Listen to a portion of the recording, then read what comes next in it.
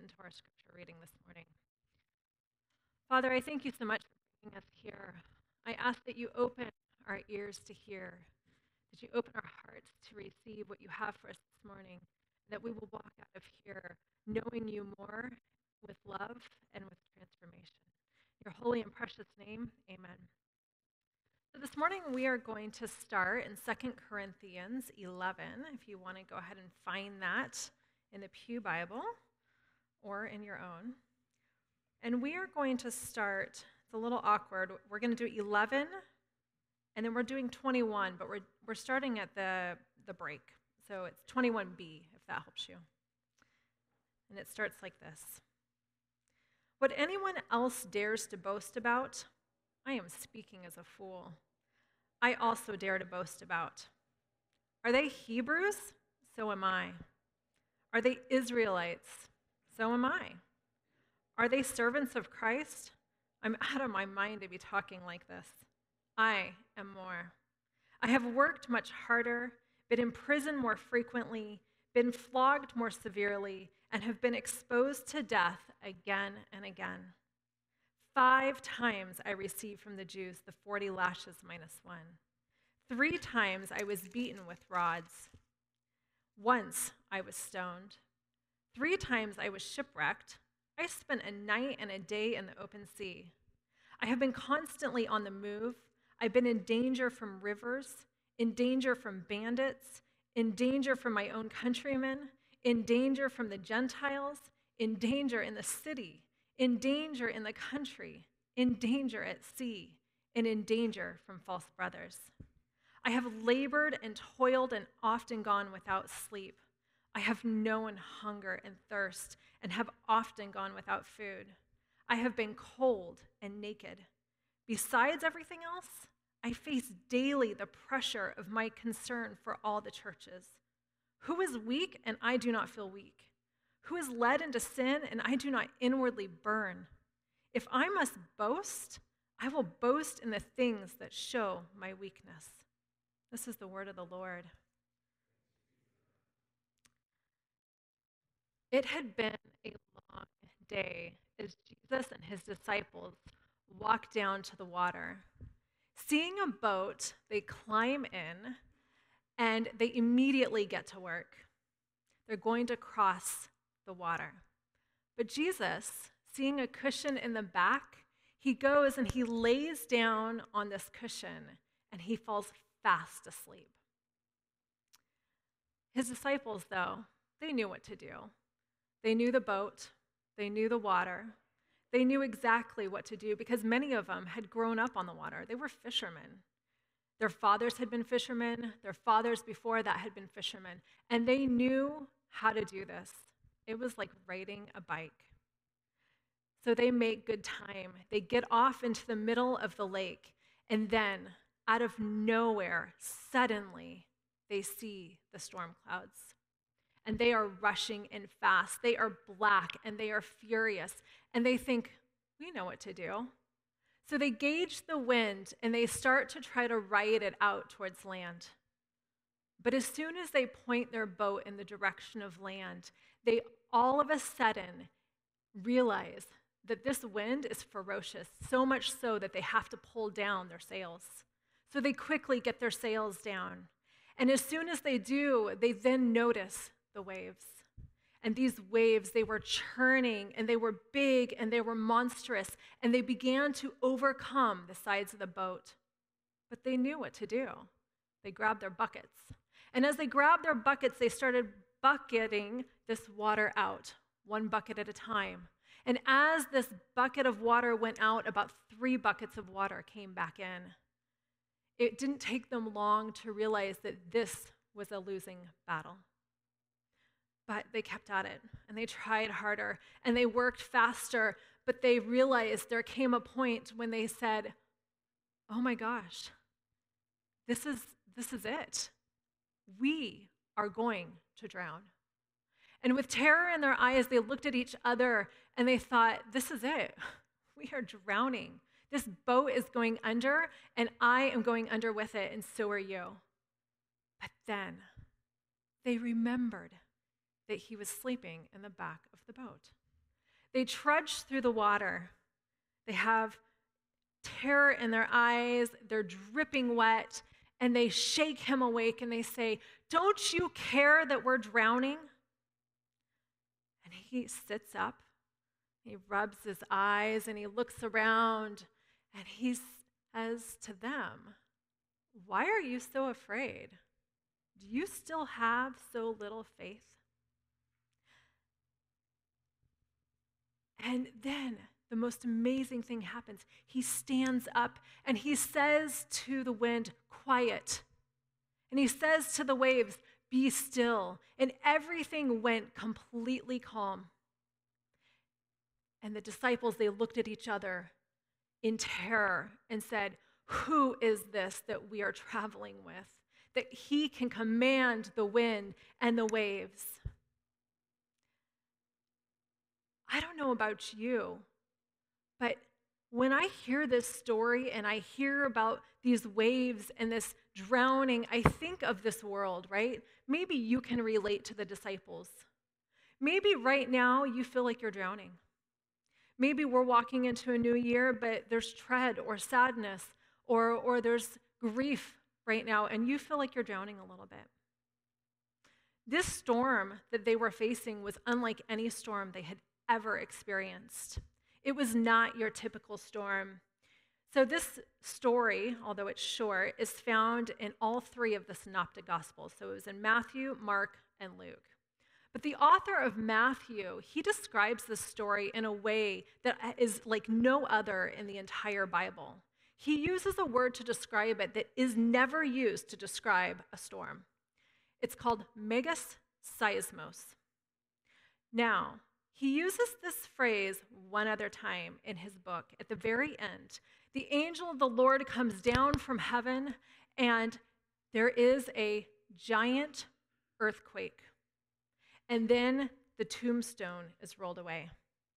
He knows how to use the word storm, but instead he chooses to use the word earthquake to describe this storm. Being a Californian, I can relate to that. I understand what it's like to live through an earthquake. I remember the '89 earthquake. I'm a Northern Californian. And he uses this word because it's a shaking. It's a violent shaking of everything they knew. They were comfortable in the boat. They were comfortable on the water. And yet he used their comfort zone to shake it, and everything was falling apart. Maybe you feel like your comfort zones right now are being shaken. And maybe right now you need to hear what the Lord has for us with the rest of this. And I'm going to be really honest, I didn't like this story for a really long time. I didn't like this story about the storm and Jesus because you know what? I thought it made Jesus look really mean. I thought it made it look like he didn't care. Instead of saying to them, well, you know, I'll take care of it, guys, I gotcha. He didn't comfort them, right? He said, "Why are you so afraid?" It sounded like he was criticizing them. And maybe right now you're going to Jesus and you're saying, "Don't you care that I'm drowning?" And you feel like he's saying, "Well, you don't have enough faith." And I grappled with this for a really, really long time, you guys. I did not like the story because I didn't like how Jesus looked. But as I grappled with it with the Lord, he said to me, "You're asking the wrong questions, Angela. The question isn't whether Jesus was mean or not. It's not whether he cared or not. He was in the boat traveling with them. He is the one that came down and was sleeping in the boat with them in the biggest storm of their life. He was with them. That's not the question that you should be asking. The question that you should be asking is what did Jesus see? How was he able to sleep in the boat? What did he see that they did not? And when I started to grapple with that question, things began to change for me. I began to see a different reality, and that Jesus wasn't being mean. He was actually inviting them into a different perspective. He was inviting them in to look at the problems in a different way. And so that's what we're going to explore this morning. So in the morning, as we started this reading our verses, right, we read about Paul. I would like to say Paul suffered quite a bit, wouldn't you agree? He ultimately was martyred for his faith. They think that he was beheaded, possibly by Nero, in the Colosseum, maybe even, I don't know. But he was shipwrecked 3 times.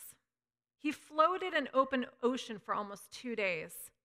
He received 39 lashes 5 separate times. You do know that people died from just one of those beatings sometimes? He was beaten with rods. He was in riots.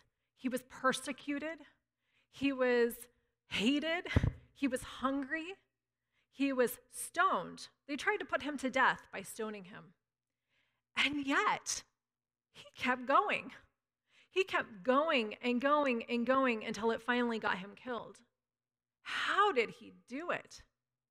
The disciples, they didn't understand yet until after Jesus died and rose again what Paul understood here.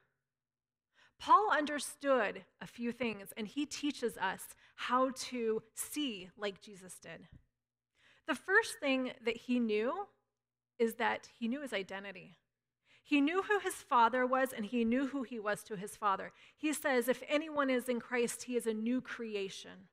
He knew that he was not the old person. He is a new creation in Christ. Secondly, he talks about having a transformed mind. So it says, don't be conformed to the pattern of this world, right? But be transformed by the renewing of your mind. The word transforming in Greek is metamorphosis. So what do we think of when we hear metamorphosis? Caterpillars and butterflies, right? So a caterpillar is beautiful in its own right, but its ultimate reality is that it is to become a butterfly, correct? So it goes through this process of change, kind of like us. When we come into Christ, we go through this process of change and we become a new creation in Christ. What Paul is saying when he's talking about the transforming of our mind, that's totally different. It's like the caterpillar that became the butterfly, and then the butterfly is still thinking like the caterpillar. What if the butterfly acted like the caterpillar and thought like the caterpillar and crawled around in the ground, in the mud like the caterpillar, but it's really this beautiful butterfly that can totally fly? It's beautiful. It has a different purpose. It has a different reality, and yet it's still acting in the same way. Paul is saying that we need to transform our thinking to align it with who we actually are in this kingdom reality. He continues on and he says, our journey is to align our lives with who we actually are. And I have an example, and you're going to have to bear with me because I like props, kind of like Pastor Stephen. I'm not going to put the tie on because I'll mess up a whole bunch of things, but there's this guy, maybe you've heard of him. His name is Clark Kent. Anybody? Okay, great. Okay. So he has glasses, right? And he has a tie. We're just going to pretend like that's on. And, you know, he works at this newspaper, and he's kind of timid and a little shy. And he loves pining after this woman named Lois Lane. And he's not very noticeable, right? Great guy, but not very noticeable. But he has this secret, doesn't he? He goes and he sneaks into a phone booth. How many of you know what a phone booth is? Okay, great. Okay, and what does he do? He tears off his glasses, and he tears off his tie, and he tears off his clothes. I won't do that.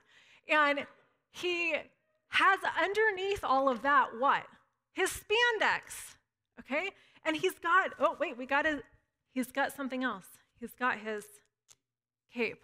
Right? I won't put this on either because I'll mess up my mic. Okay, he's got his cape on, and he's got his outfit on. And in that place, he's able to do what? He can fly, correct? He's a totally different person. He's confident. He gets Lois Lane as Superman. And he is so amazing, and everybody's in awe of him. Imagine if he continued to just walk around like Clark Kent for the rest of his life, all the while having his outfit on underneath his clothes and his glasses on and his tie on, but he never walks into the reality of being Superman. Paul is saying we have the opportunity. We are already that butterfly. We are already Superman. And now our job is to walk into that new reality and align our thinking with who we actually are in Christ.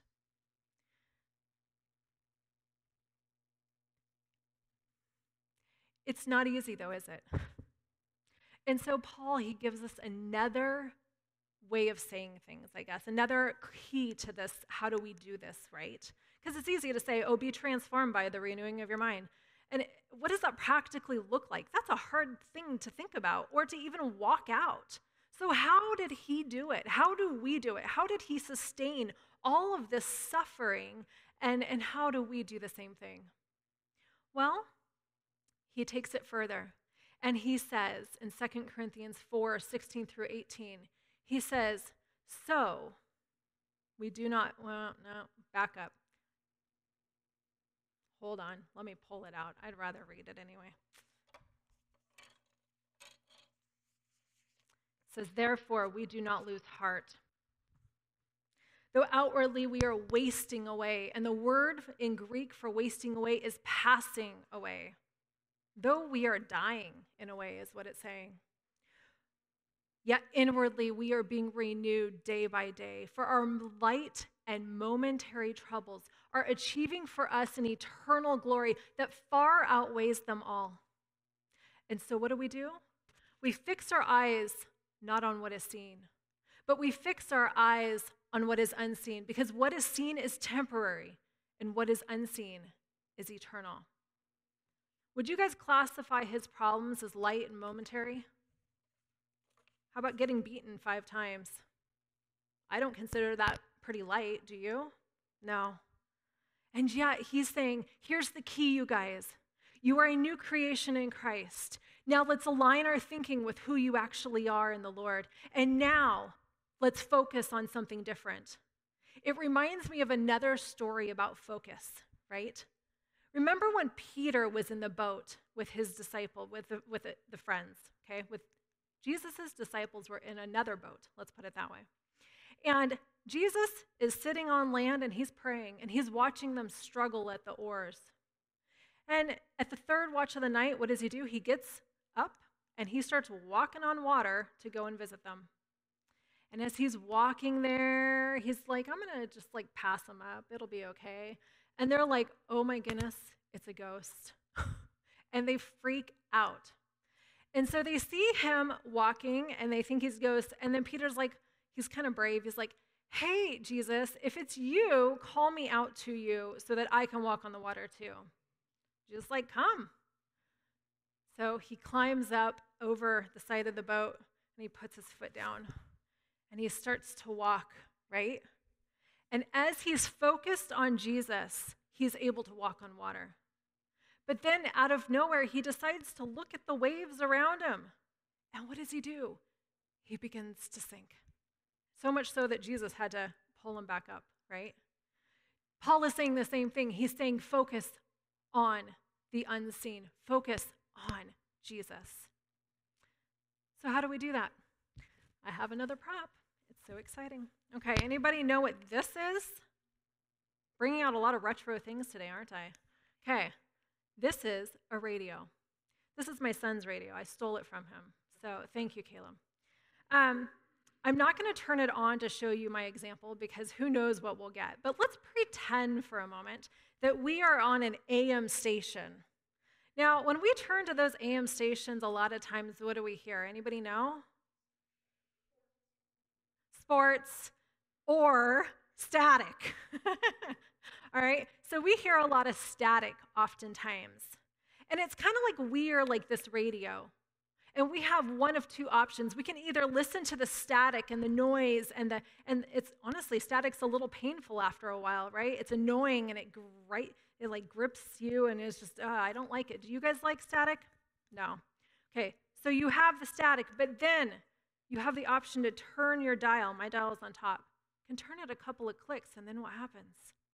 You have music, and it can be beautiful and uplifting, and it can nourish your soul. It's kind of like we are like this radio. We have an opportunity every moment of the day to align our thinking, to align our thoughts, to align our focus on either the static and the noise or on a kingdom channel. And in that frequency, we hear peace and joy and rest and love. And it's here that we can learn to fly. So how do we do this? Well, let's go further. I know of two ways. But since we're walking into a new year, I'm going to add a third. Happy New Year, by the way. We've just walked into 2022. Can you believe it?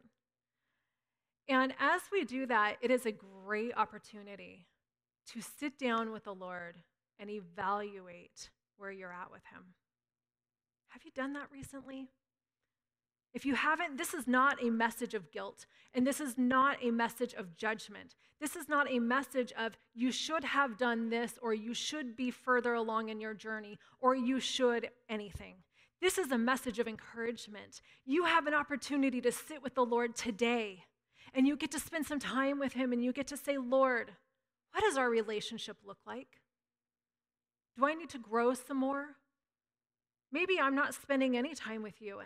Okay, you know what? That's all right. Today's a good day to start. Do I need to talk to you more? Do I need to listen to you more? Am I obeying you the way that you've told me to? Are there things I need to confess? Are there things I need to get rid of? Are there things that I need to do that I'm not doing, Lord? Today is a great day to evaluate your relationship with the Lord. And that is an encouragement I really want to encourage you to do. And I would say even get a pad of paper and take some notes. What is He saying to you? For those of you that have, anybody here have a friend or a spouse? Nobody? Okay. Oh, I see a few people. Okay. Well, I'm so glad. There's a couple of you that are married or that have spouses or friends or anything. Okay. If you were to look at your relationship with the Lord in the lens of your relationship with your best friend, would it measure up? Do you need to work on it maybe a little bit? How? How do you need to work on it? How do you grow it? How do you do it better, right? Again, not judgment, encouragement. So the next way that I know that we can align our thinking, that we can focus on the unseen, is we pray. Sounds really kind of boring, doesn't it? But no, it's exciting, right? Because prayer is communication, and every good relationship requires communication. It requires both talking and listening. We need to talk to the Lord. Tell Him about your day. Tell Him what's on your heart. Tell Him about your fears. Tell Him what is bothering you. When you're on the road with Pastor Stephen, pray even more. I'm just kidding. But not. This was going to be a whole message on being unoffendable, but that's okay. We're not going to do that. No, but in all seriousness, pray. Talk to the Lord. What can He say to you? He wants to hear from you. It reminds me of a story. In the beginning of Genesis, we see God who created this beautiful garden. And He placed Adam and Eve in the garden. And in the cool of the day, He would show up to walk and talk with them. And I love that Pastor Stephen read Isaiah, where he calls us by name, because he called them by name. He said, Adam, Eve, where are you? And today He is calling to you, and He is saying your name. Where are you? Come, walk with me. Talk with me. Spend some time with me. I have some things to talk to you about. I want to teach you a few things. Come and join me for a little while.